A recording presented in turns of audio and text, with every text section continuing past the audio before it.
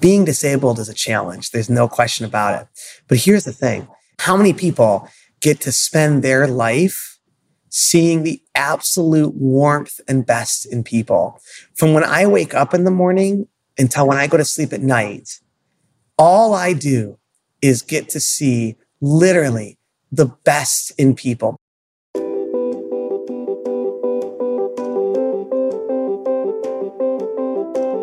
I'm Rachel Krause, and we are here to explore and unpack the essence, architecture, and DNA of purpose across industries, professions, relationships, and even within Paradox. On this podcast, we will uncover the stories and journeys of our guests, unlocking pathways to grow, to gain, and to give. This is Listen on Purpose from Kindred Media.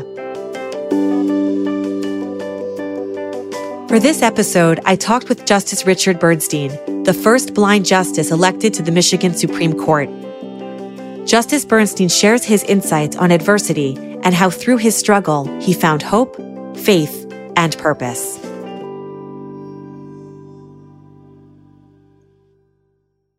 Justice Bernstein, having known you for so many years, you are, to me, a person that embodies and personifies living with intention and living with purpose. I've seen it in your casual conversations, certainly in your professional life, and I'm sure we'll get into this in your athletic expressions, whether it's Ironman or marathons. And this is certainly something that has deeply inspired me, and I know thousands and thousands of others who've had the pleasure to meet you. Can you share a little bit about what this means to you at living and operating in a way that's driven by purpose and intention? For me, I am a very spiritual person, and I have a strong degree of faith. And I believe that we're all sent here for a mission, and we're all sent here for a purpose. And I think what is interesting about this eternal question that I've always tried to answer as I've kind of gone through my life, which is, why is it that there are some people that have a greater struggle or greater hardship or greater difficulty in life than others? People ask, so what are the qualities that go into being a good Supreme Court justice? You know, people will often say, oh, if you want to be a good judge, it's all about your academics or your intellectualism or your ability to research and to write and to publish. And it's all about that. And what I have come to find is that none of those things really matter. None of those things are really relevant. The one thing that God gives us, that I believe he gives to us for a purpose, is our life experiences. Because it's through our life experiences that we're able to understand and appreciate the concept of struggle. So I think when you ask that essence of purpose, you can't have purpose without struggle. If you're able to live with that sense of purpose that arises from struggle, then what ultimately happens is your life has a really heightened degree of meaning that I think gives you that essence and that joy that comes out of making sure that from each day, you've done something with it that matters and that's relevant and that's impactful. So often, the people that we know who have the hardest or most difficult of lives are the ones who wind up doing the most with it.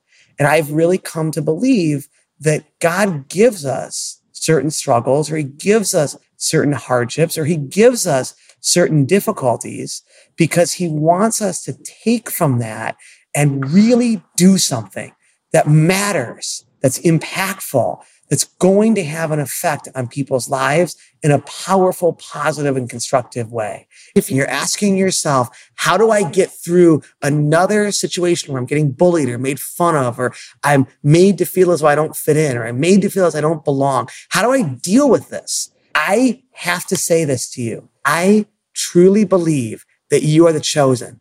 It's really up to you, because now that you have this wisdom and now that you have this compassion, now that you have this heightened awareness that comes through your sense of struggle, you have to use it to do something meaningful and great, because you possess the wisdom that allows for that to happen. Wow.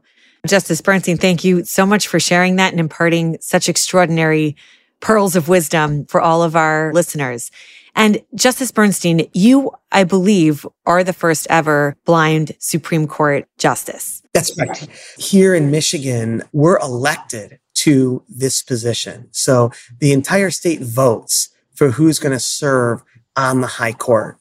And as a blind person, if I had to go through what they would call a merit selection committee, if I had to go and get interviewed by a committee who would ultimately decide who could serve as a judge, they would never have given me this opportunity.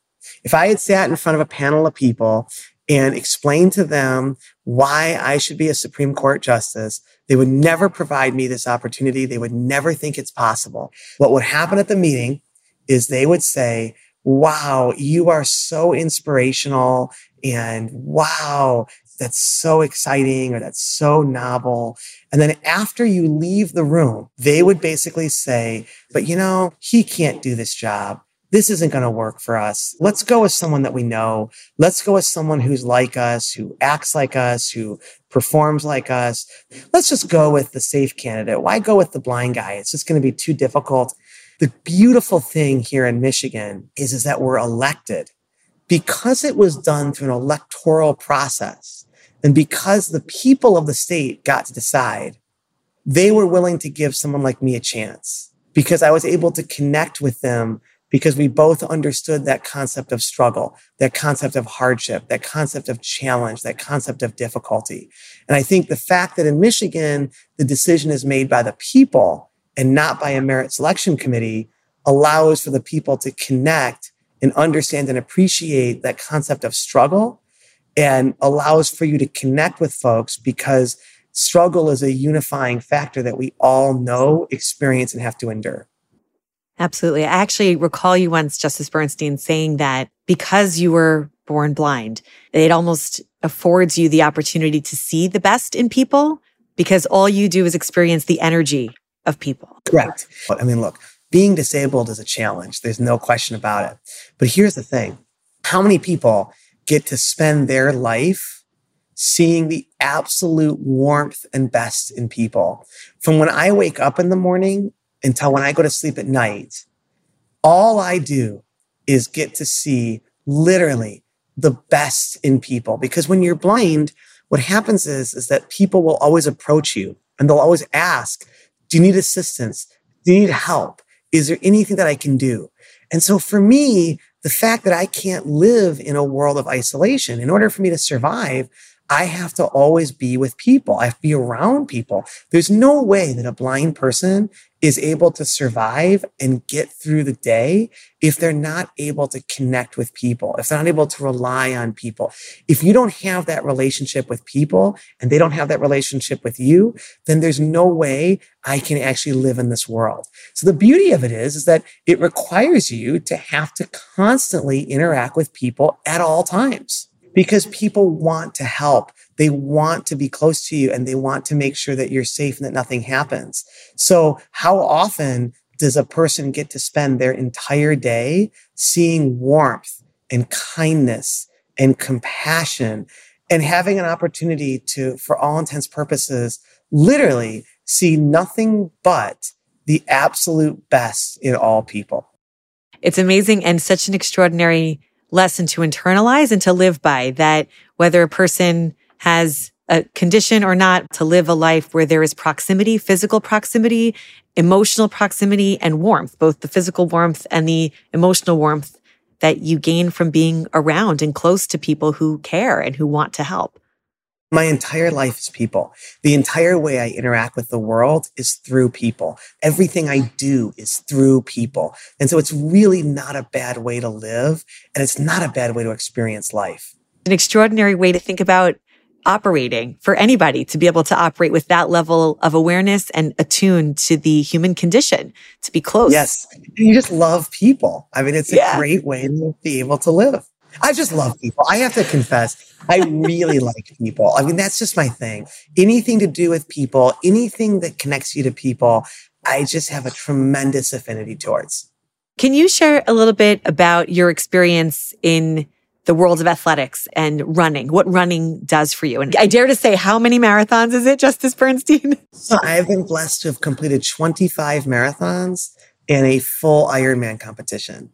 It kind of goes back to a spiritual connection that I have, which is I just always believe that the spirit is looking to be closer to the creator.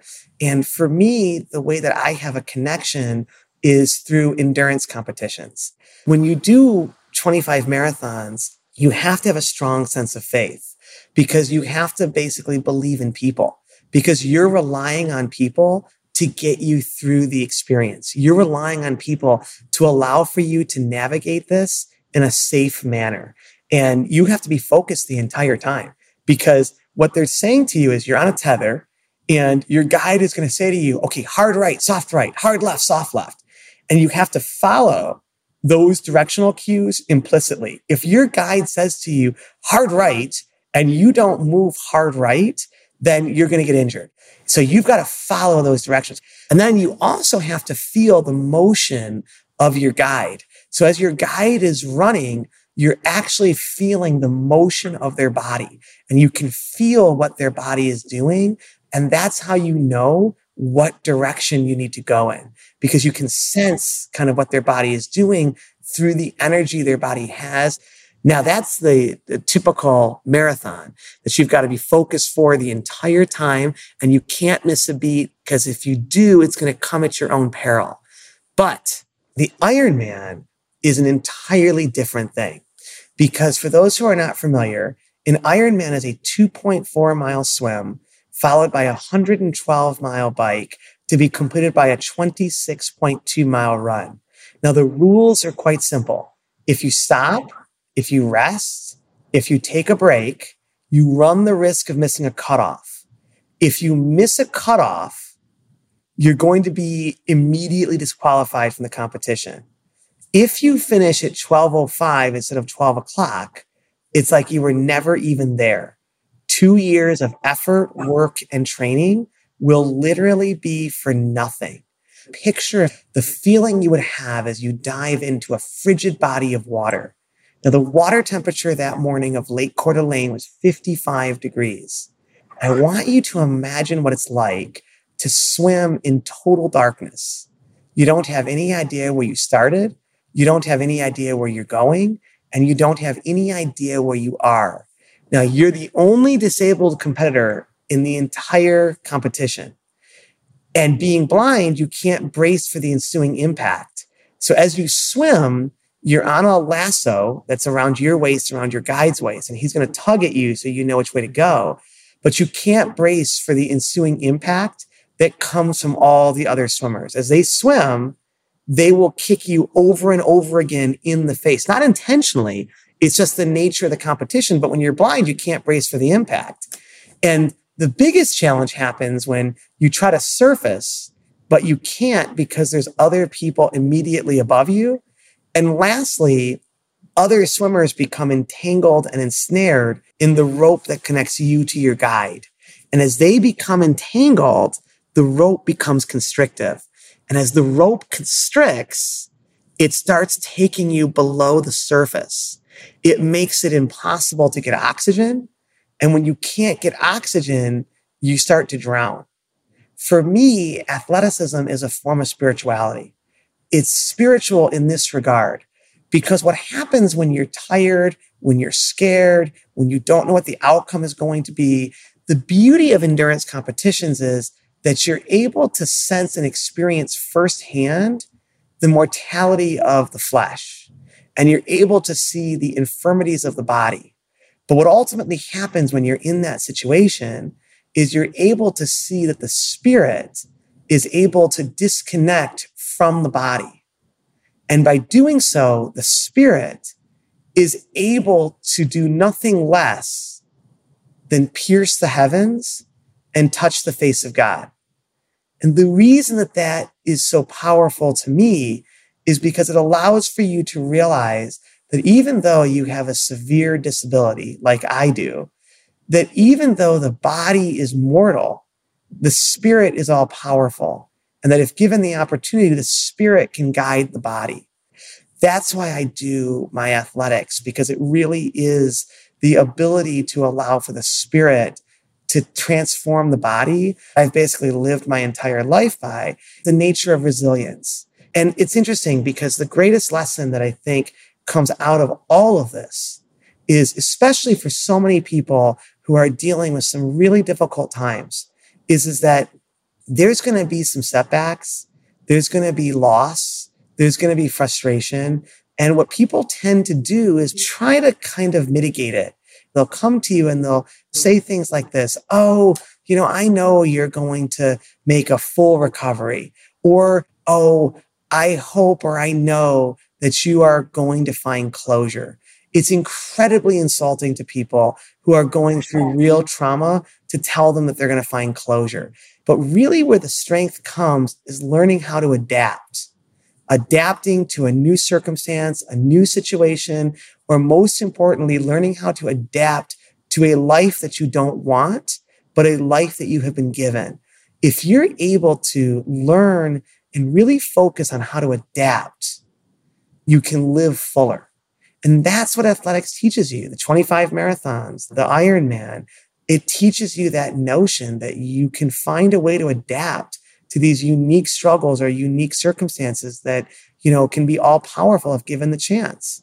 One of the setbacks that I had that I'll share, I was walking in Central Park, and I love walking in Central Park, and I've committed the loop to memory. So I'm able to walk the loop and internalize it so I can walk without an escort or without a guide. As I was walking, there was a bicyclist, and he was going over 35 miles an hour.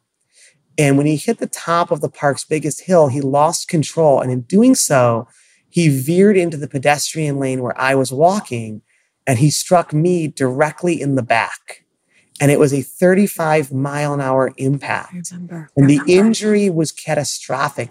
This was 10 weeks of hospitalization at New York's Mount Sinai Hospital. What you learn from that when you're in the hospital for 10 weeks and you are facing pain, the likes of which you have never experienced.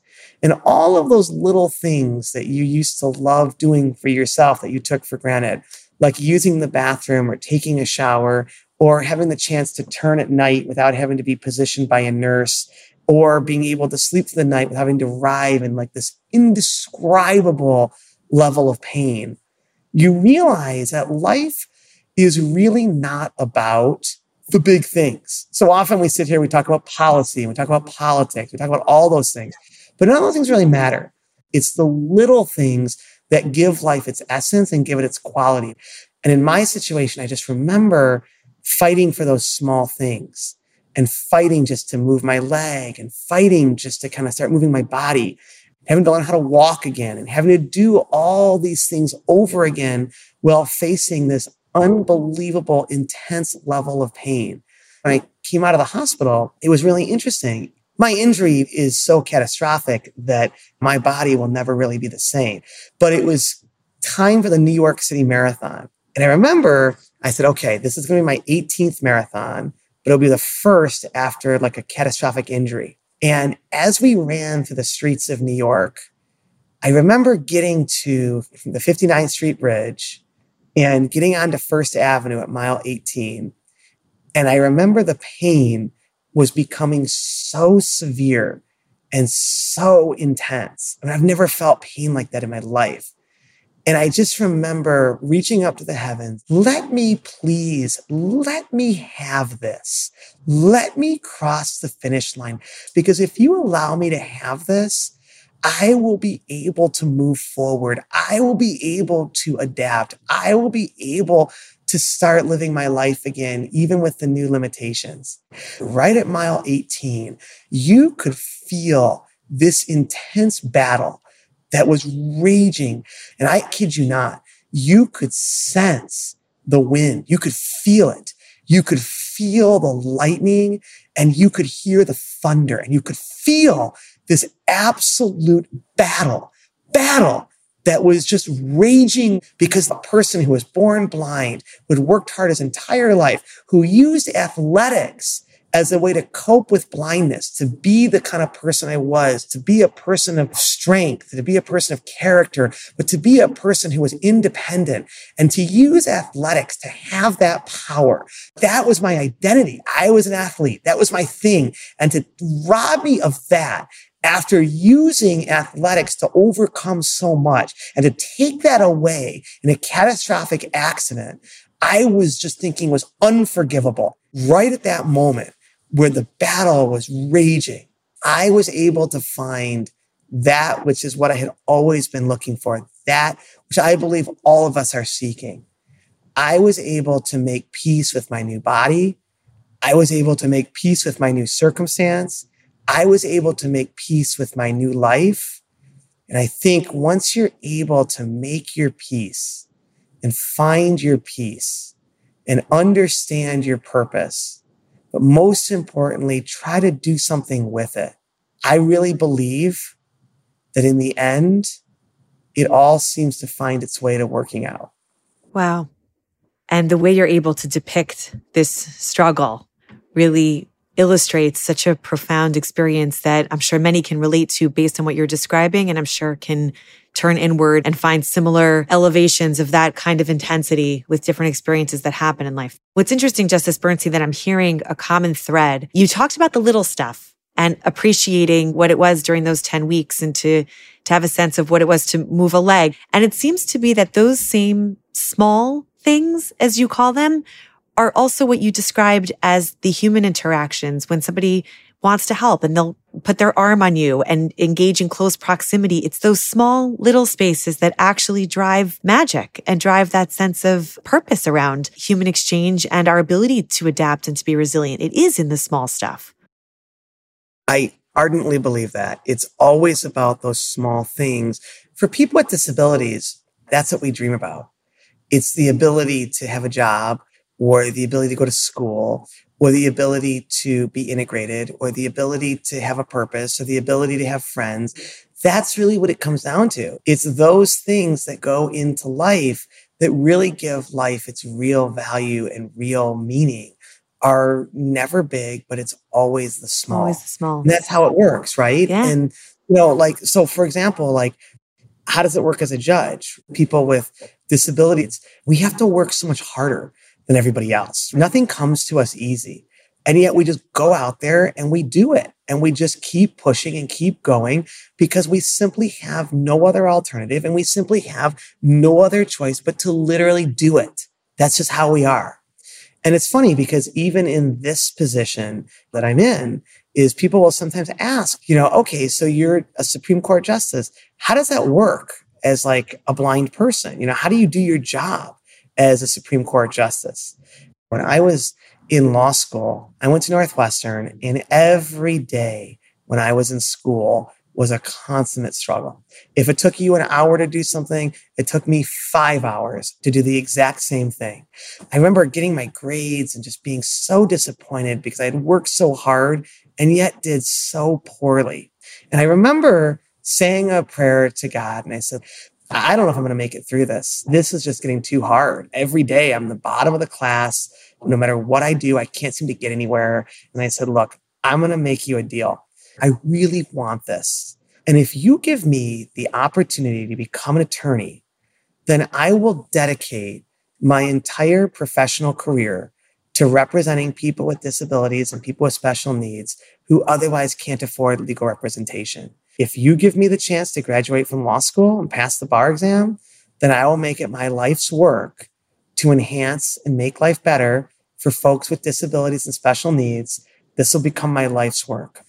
And so Hashem basically was incredibly kind and merciful and gracious and wonderful, and basically allowed for me to graduate from law school. Wow. And allowed for me to pass the bar. And I went back to my family law firm, and I said to my dad and to my brother and my sister, I said, look, a deal is a deal. A promise is a promise. I realize that you're going to think this is crazy, but I made this promise that if I got to be a lawyer, I would dedicate my professional career to representing people with disabilities on a pro bono basis. And a promise is a promise. So we're going to start up a public services division. It's going to cost us hundreds of thousands of dollars. We're not going to make a dime, but we're going to represent folks who otherwise don't have anywhere else to turn. And that's what we did. And it was myself, and I had two amazing associates. And we basically took cases that nobody else would take. It was really something. Like, we would fight with cities. We fought with the airline industry. These were the most David versus Goliath struggles that have probably ever been heard tale of. These were battles. I mean, I had a fight with the mayor of Detroit where they were operating buses with 60% of the fleet had broken wheelchair lifts. I represented paralyzed veterans, and they were getting stuck in bus transfers and being left all night at bus transfers because 60% of the fleet had broken wheelchair lifts, so they'd pass by them and not pick them up. I sued the city and basically fought with the city for over 7 years to get them to modify the transit system so that people with disabilities could have access to the bus lines. What ultimately happened was, what came out of that case was, for all fixed route systems throughout the United States, there is now a precedent in place that basically creates the requirements for all public transit providers to be fully accessible for all people to use and have access. Wow. One of the hardest cases I had was, I used to be a professor at the University of Michigan, and I loved teaching at University of Michigan. But I wound up suing the University of Michigan because the football stadium was inaccessible. And they were spending over $300 million to make all these adaptations to the stadium, bring in skyboxes and all these kinds of things. And they were spending over $300 million, but they wouldn't make it accessible so that everyone could use it and everyone could enjoy it. It went on for years to get them to rebuild the stadium so that basically you could make it accessible, but they did. And over time, they did what was right. And through working through the courts, now it's the most accessible facility probably in the country. And that set all the guidelines and standards for what it means to have an alteration versus a repair, and what that means for all commercial facilities. This is why I'm kind of spiritual, which is, I made this promise that if I was given the chance to be a lawyer, that I would dedicate my life to this. And then all these things have kind of fallen into place. And I think sometimes if you operate with a certain degree of faith and you put yourself out there, miracles will happen and good things will usually take place when you least expect it. Wow. Thank you so much. One of the gifts that we like to give our listeners is a swag bag. And the swag that I'm hearing from you and a gift to impart is to take lesson from those points of struggle and to use that and to build on that to catalyze empathy, to catalyze connection, and to allow that to be a driving source of purpose, and that person walks around blessed to be able to bring their challenge, to bring it forth to a place of possibility for them and for others. Exactly. You could not have summed it up better. Justice Bernstein, what a privilege to have you here as a guest. It's just such a gift to have time with you. Thank you so much. Thank you. And God bless you and your audience. Listen on Purpose is a series as part of KindredCast from Kindred Media and Audiation. The show is produced by Ireland Meacham and mixed by Matt Noble, with music by my 9-year-old son, Noam Kraus. If you like this episode, please make sure to subscribe to KindredCast wherever you get your podcasts and leave a review letting us know what you think. I'm your host, Rachel Kraus. Thank you for listening.